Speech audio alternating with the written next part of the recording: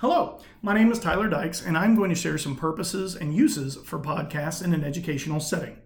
According to journalism.org, as of 2019, 51% of Americans 12 or older have listened to a podcast at some point, and the data shows the number of podcast listeners has been consistently on the rise since 2006.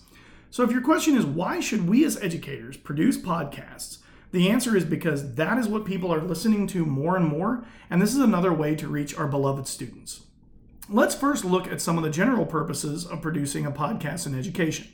Podcasts make it possible for students to access important information from almost any location at any time at their own pace and as many times as desired.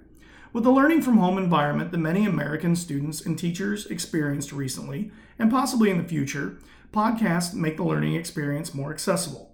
Podcasts can reduce the feeling of isolation, sometimes associated with distance learning, and can make a student feel more connected to the instructor just by hearing his or her voice. Finally, students are increasingly coming to expect supplemental materials, such as podcasts. There are many specific uses of podcasts. Students can use podcasts to review or preview in-class instruction and lectures. They can also use podcasts to prepare for upcoming debates, experiments, or class activities where prior knowledge is necessary. Podcasts can include things like interviews with professionals, additional concepts, ideas, and facts.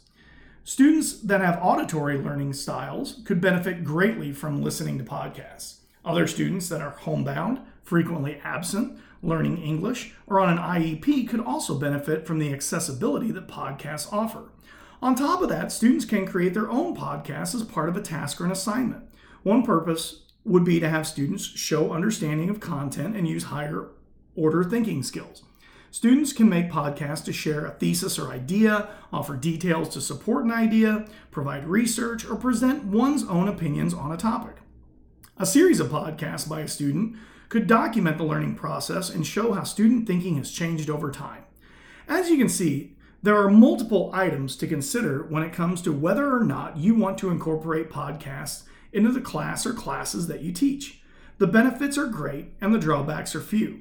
As instructors, we are passionate about reaching and teaching students.